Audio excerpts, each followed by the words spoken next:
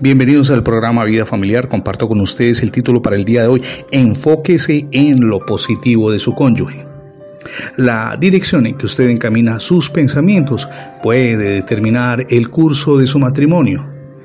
Usted puede elegir entre concentrarse y enfatizar en los errores o en las cualidades positivas de su esposo o de su esposa. Si usted centra su atención en los fallos o equivocaciones de su pareja, siempre logrará encontrarlos y su relación estará pintada con los colores de las actitudes negativas. Por el contrario, si su interés diario es encontrar y afirmar las cualidades positivas de su cónyuge, se sorprenderá de cuántas cosas positivas encuentra y verá cómo esos descubrimientos afianzan su relación conyugal. Cuando vamos a la Escritura en Filipenses 4:8 leemos este texto del apóstol Pablo: por lo demás, hermanos, todo lo que es verdadero, todo lo honesto, todo lo justo, todo lo puro, en esto piensen, dice Pablo. La manera en que pensamos determina nuestra tendencia a elegir un camino positivo o negativo para nuestro matrimonio.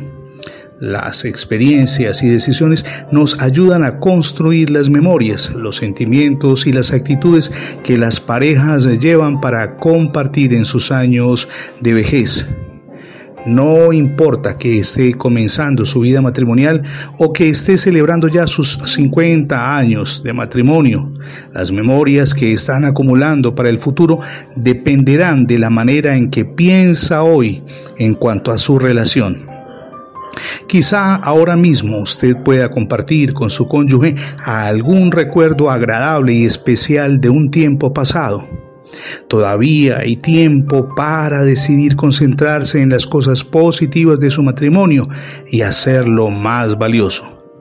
Recuérdelo, su elección tiene que ver con sus compromisos y sus planes para los años que le restan de matrimonio.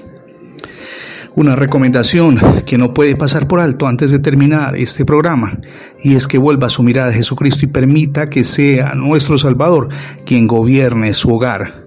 De esta manera, la relación conyugal se habrá afianzado progresivamente. Gracias por acompañarnos en las transmisiones diarias del programa Vida Familiar.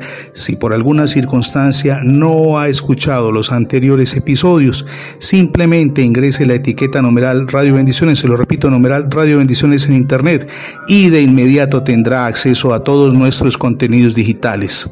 Somos Misión Edificando Familias Sólidas. Mi nombre es Fernando Alexis Jiménez y oro al Dios del cielo de gloria y poder que derrame sobre todos ustedes hoy ricas y abundantes bendiciones.